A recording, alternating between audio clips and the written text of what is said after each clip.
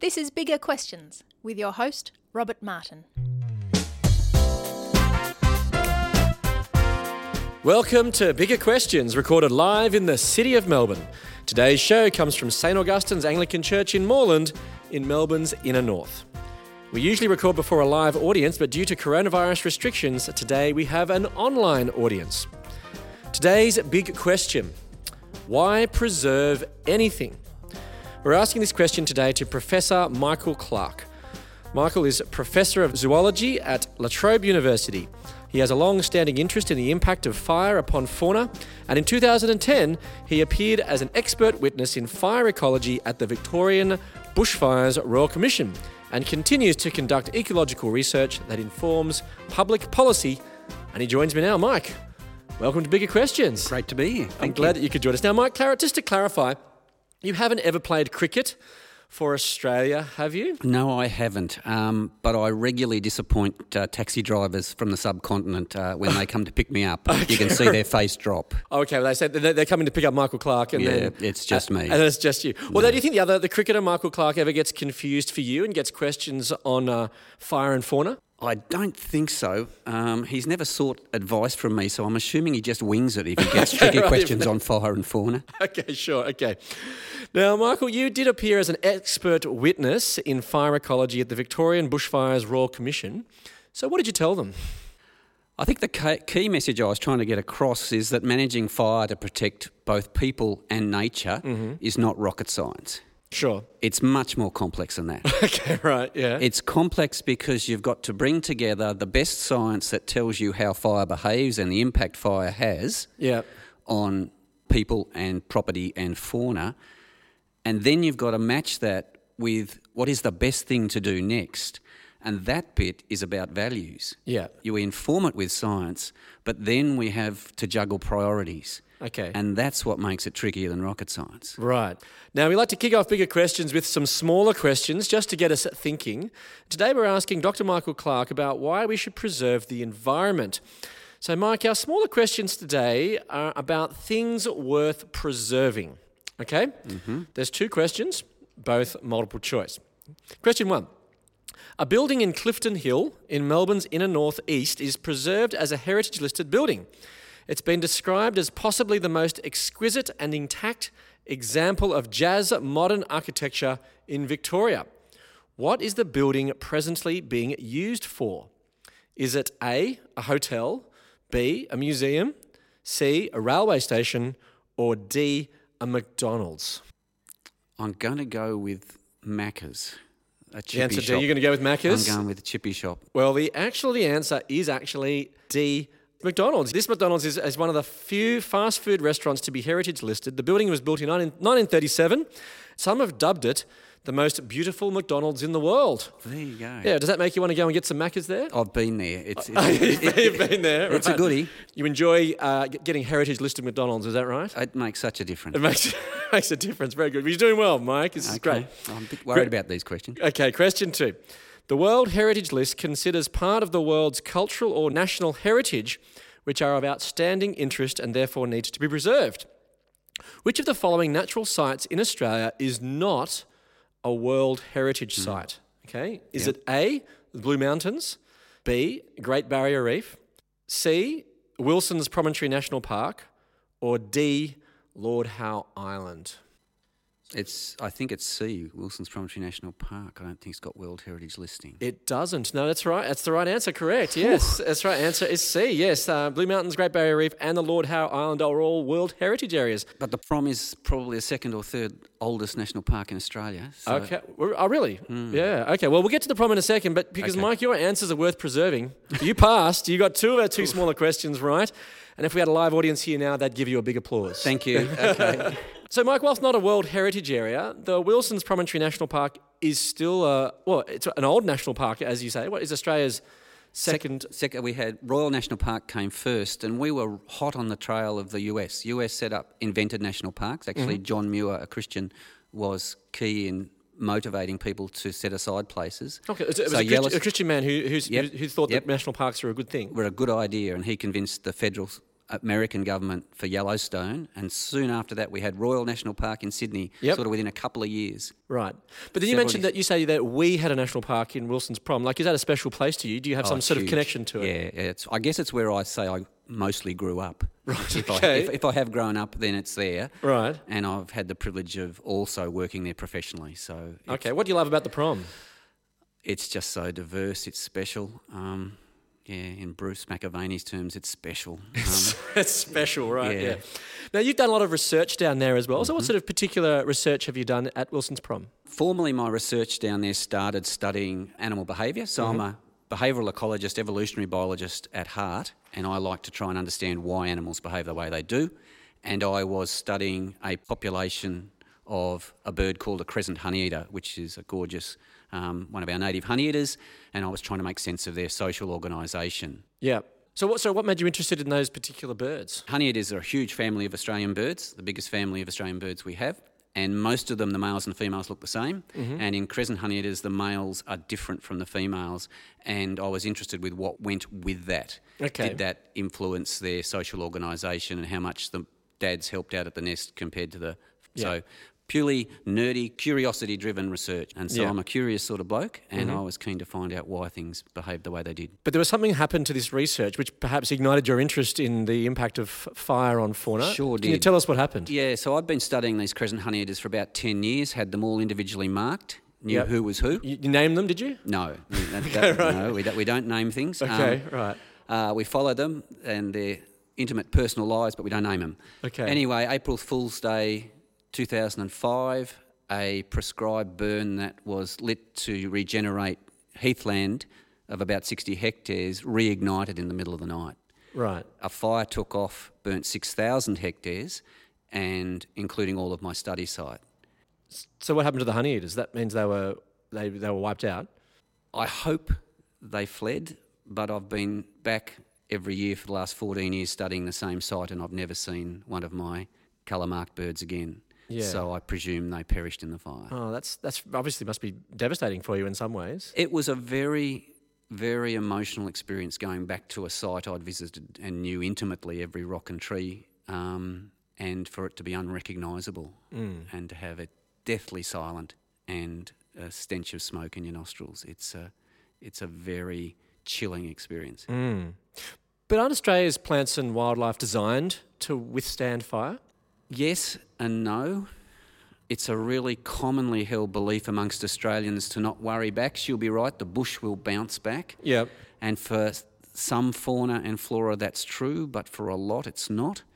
So a lot of our ecosystems have evolved in the absence of fire, so rainforests exist in the absence of fire. And even for those animals and plants that are adapted to fire, fire can be too hot, fire can be too extensive, fire can be too frequent. And unfortunately, under climate change, that is what Australia is experiencing. That's the forecast as well. It's only going to get... It's the reality now. Yes. It's not a forecast. Well, so then maybe unpack a bit more how catastrophic perhaps then the ecological impact of the bushfires in Australia in early 2020 were. Well, the only way to start is with the word of the 2020, unprecedented. Yeah. 50 times greater than the worst fires California's ever experienced, 5 times the extent of the Amazon rainforest fires. A colleague of mine, Jim Radford, has just co-led a study that's been published in Nature the week before last, where it pointed out 70 species have lost more than 30% of their habitat in this single fire season. 49 species we thought that were really common have lost so much of their habitat that they now should probably be added to the threatened species list. So that represents about a 14% increase in the number of species we'll have as threatened due to one summer. That's kind of getting to the terms of catastrophic then, I suppose. It sure is. I couldn't pick another event that you'd say that sort of impact. I mean, we've heard stories about, billions of animals perishing, etc. 3 billion. Is that true? Like, is that? I think it's an underestimate. The latest estimates are close to 3 billion individual animals, and that's only if you're a vertebrate-biased zoologist. Let's forget. That's talking about vertebrates. We're not talking insects here. We're talking about things with a backbone. Right. The estimates are around 3 billion individual creatures have been killed. So, I mean, that raises various emotional responses for many people. And it does obviously lead us on to today's big question, which is how much we should be concerned about preserving what's left. Now, you often ask today's big question, why preserve anything, to students that you teach. Yeah. So how do they go about answering it? They're often flummoxed. Yeah. They've never actually thought deeply about why preserve anything. They've basically assumed it's the right thing to do. Yeah. Those that can actually articulate a reason for why you should preserve anything sort of have their answers in two major categories. Yeah. The first category is out of just simple, pure self-interest, what some people have described as an anthropocentric utilitarian view. Yeah, so there's some big words there, so just want to unpack that. I'll try and unpack that. Human-centred, good for us view of why you should preserve things. We should not hurt nature because it will hurt us, our descendants, because we get food, air, water, medicine, shelter, joy out of nature. So you ought to preserve it because you're dopey if you don't, because it'll bite you in the bum if you don't. So it almost seems selfish. Is that too much to push it? I would interpret that as a selfish motivation, and I think at times if you appeal to self-interest only, you can end up with perverse outcomes. So I don't find it a very satisfying justification for preserving things. I think we've seen that with COVID. If you appeal to people's self-interest, look after yourself, you can have perverse outcomes like people rushing off and buying toilet paper and going, oh my goodness, I'll look after myself. Yes, yes. That's not terribly good for the communal good. Mm. So you say that's the first response, which is sort of a utilitarian... Yeah, utilitarian response is a very common one. And what's the other main response? The other main response is the one that says all organisms have the right to exist. Yeah. I mean, that intuitively makes sense though, doesn't it? Says who? My experience of rights are what powerful entities bestow on others. And so I'm not actually sure it's pragmatically helpful, because I ask the students then, if they say all organisms have the right to exist, can you live that coherently? Does that right extend to all species, including bacteria, so you don't take antibiotics ever? Does it extend to all individuals and all species, so you don't eat anything that's living? Are you only eating ever dead things that you've waited till they've died naturally? Right. So I think it's a hard ethic to live consistently. And I don't also, animals don't necessarily live by that same ethic themselves, do they? They don't, and I guess I would say we are made from the dust and we are one of the animals. And so it doesn't seem to match with my experience of reality. As a conservation biologist, I also find it unsatisfying because in my work as a conservation biologist, regrettably, we have to kill things in order to preserve species from going extinct. I could stand there and watch feral foxes and feral cats wipe out, as they're doing, Australia's fauna and say, I'm not going to interfere with nature. Nature's run its course. My mum brought me up to clean up a mess if I'd made it. Mm-hmm. You make the mess, you clean it up. That was her adage. I don't think we can responsibly stand back and simply say, I'll let nature run its course, having messed things up, having introduced all sorts of wonderful... I like foxes. Foxes are one of the most beautiful animals. Yeah. But they're devastatingly bad for Australian wildlife. Mm. And we're the all-time winners in the extinction business, Australians. Yeah. We are at the top of the league table in mammal extinctions. Right. I can't stand back and say, oh, well, let's nature run its course. Well, I mean, perhaps even at Wilson's Prom, like you go around shooting deer or something there as well. Is that right? I'm not shooting deer. No, okay, right. No. But I have been where things have had to be shot. Deer are introduced. They're a pest. They're threatening whole ecosystems, and we need to control them. No conservation biologist likes killing anything. It's the antithesis of what we're trained to do. That's not our motivation. Our motivation is to try and maintain and preserve the incredible diversity we've inherited. Mm. So it's a real tension. So hence these different responses very different. Are both of these different responses have sort of in some ways inadequate answers. How do you go about answering that question? Why preserve anything? It comes from my faith, I guess. Your Christian faith? My Christian faith, yep. I come from a perspective, I guess, that we're guests here. Mm. The earth is the Lord's, is what the scriptures tell us. It doesn't belong to us. And for me, if God, the Creator, values it, I shouldn't trash it. So then your Christian faith then really does provide you with justification then perhaps to do the work that you do, to preserve things and to provides an intellectual justification then? An intellectual justification and a sense of responsibility. My reading of the Genesis story is that we were placed in the garden to care for it and till it, not to rape and pillage it. We have just mentioned the Bible here now, Mike, in the Old Testament book of Psalms, which was a bit like a songbook for the ancient people of Israel. Now, Psalm 104 is a creation psalm which outlines an interpretation of the voices of the various components of God's creation. There's various voices in the psalm, but verses 12 and 13 say, "The birds of the sky nest by the waters, they sing among the branches. He waters the mountains from his upper chambers. The land is satisfied by the fruit of his work." Now, Mike, you're one of Australia's leading ornithologists, an expert on birds. So how do you react then when you read about birds and nesting by the waters and singing among the branches as a part of God's creation? I guess the delight that the psalmist is capturing in the diversity of what God's created and the privilege as a scientist to just discover the intricacies of that whole system. The more I learn, the more I am in awe of the complexity. I've got colleagues in the biochemistry field who are exploring the intricacies of just a single cell and what goes on in that. But at any level, it is just extraordinary. Life. Yeah. So if God chooses to create it and to sustain it, as this psalm implies, I should take none of it for granted and I should care for it. So this passage then says that the land is satisfied by the fruit of his work. So is there something intrinsic in the land then that warrants special care? I think we're taught in Scripture that the land was important to God and is important to God. So if you go to Leviticus and you read about the year of the Sabbath, there's a couple of things that are stressed there. The land is mine. So God's speaking to Moses. The land shall not be bought or sold in perpetuity. The land is mine, says the Lord. So we're guests. We're just passing through.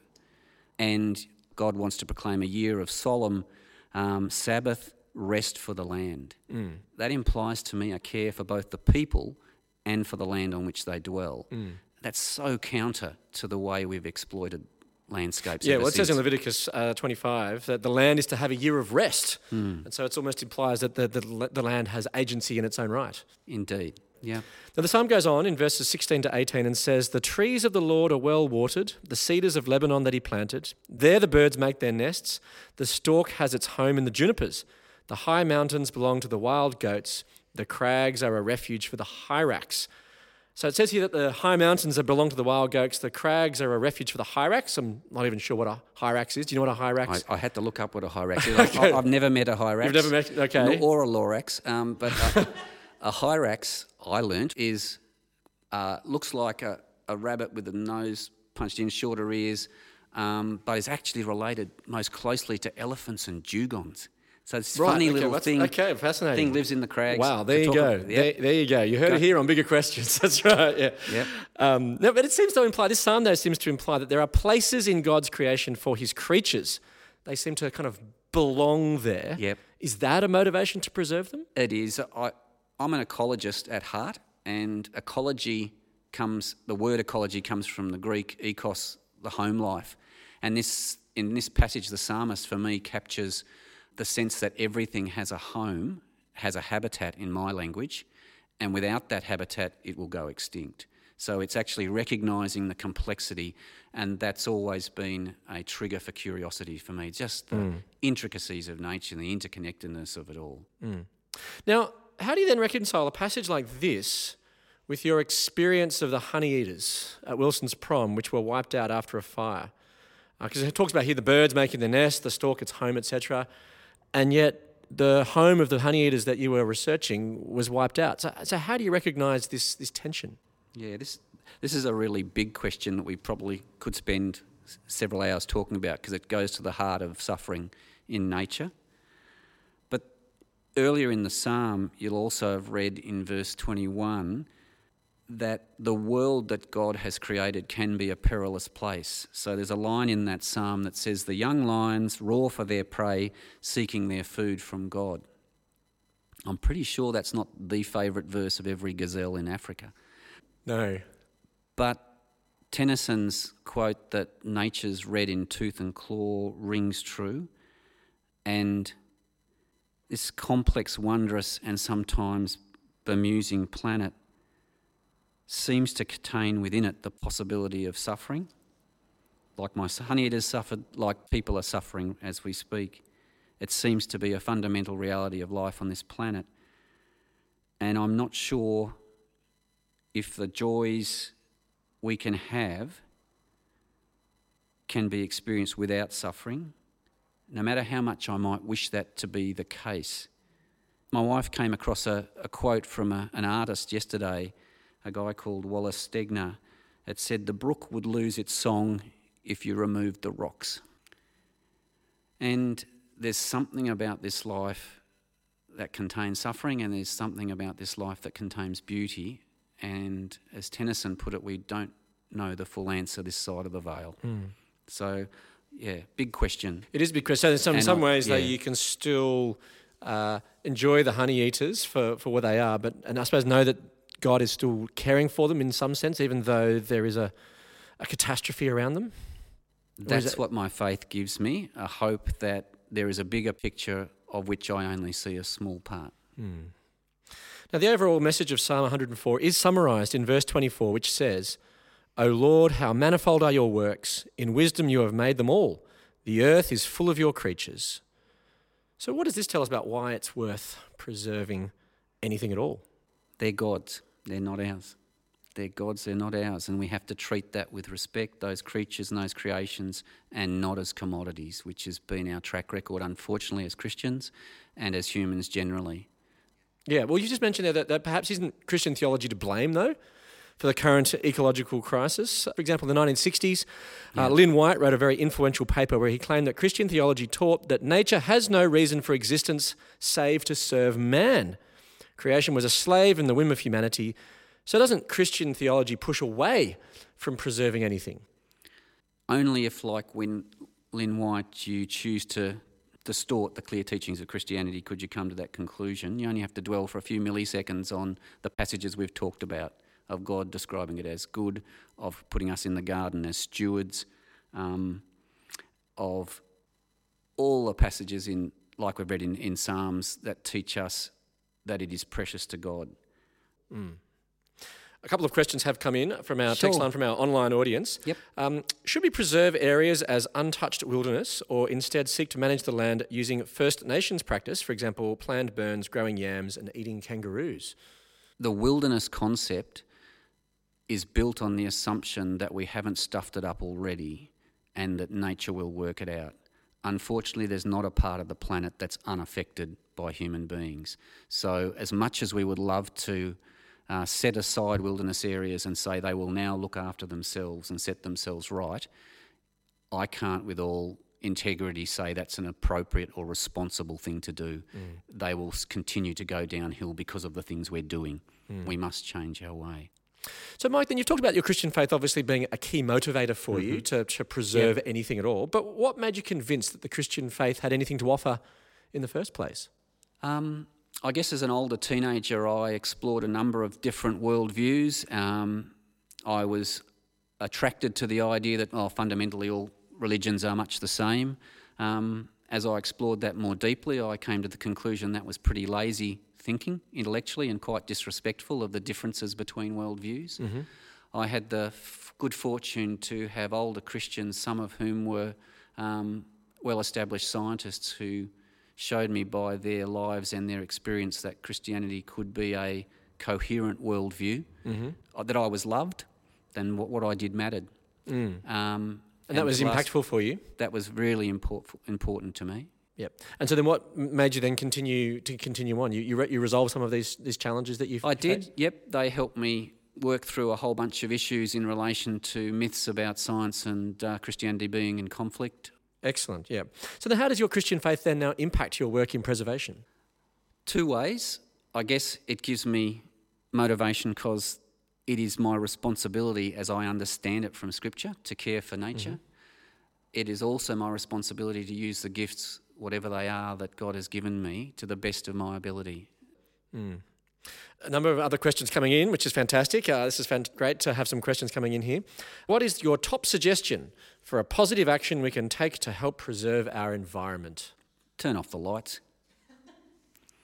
I tell that to my children all the time. I think that's one of the gifts of being a father, is that I have to... Turn off the lights, walk as much as possible, reduce your usage of things that are not recyclable. It starts with us. And we've learned under COVID how much is possible. Well, there is a sense in which, though, ecology and preservation can be tough work. As you mentioned, there's lots of hard things that we can do. There's a lot of effort in preserving things. Your Christian message is one of grace, of unmerited favour. So how do you process this apparent conflict of ideas? I do my work, I guess I see my work as a response to the extraordinary generosity of the host. I'm a visitor. God the Creator allows me, through His grace, to live on this planet. I do that not in the hope of trying to create some kind of utopian vision of new earth or to earn brownie points. So I guess I see my work as like the prodigal son who realises he's trashed the inheritance, throws himself on the forgiveness of the Father and rolls up his sleeve to work with the Father again. Mm. That's, I guess, the way I make sense of it. Mm. So, Mike, why preserve anything? The creation is precious to God and belongs to God, number one. Two, we are extraordinarily fortunate guests, and we must care for this incredible gift that we've been given the responsibility of caring for from the beginning. I believe that is actually our common and fundamental calling. Mm. So your Christian faith obviously makes a big difference. It does. It gives me a framework and a motivation. Mm. Well, let me leave you with some of the Bible's reflection on the big question, why preserve anything, from Psalm 104:24. O Lord, how manifold are your works. In wisdom you have made them all. The earth is full of your creatures. I look forward to you joining us next time for bigger questions. Please thank our guest today, Professor Michael Clark.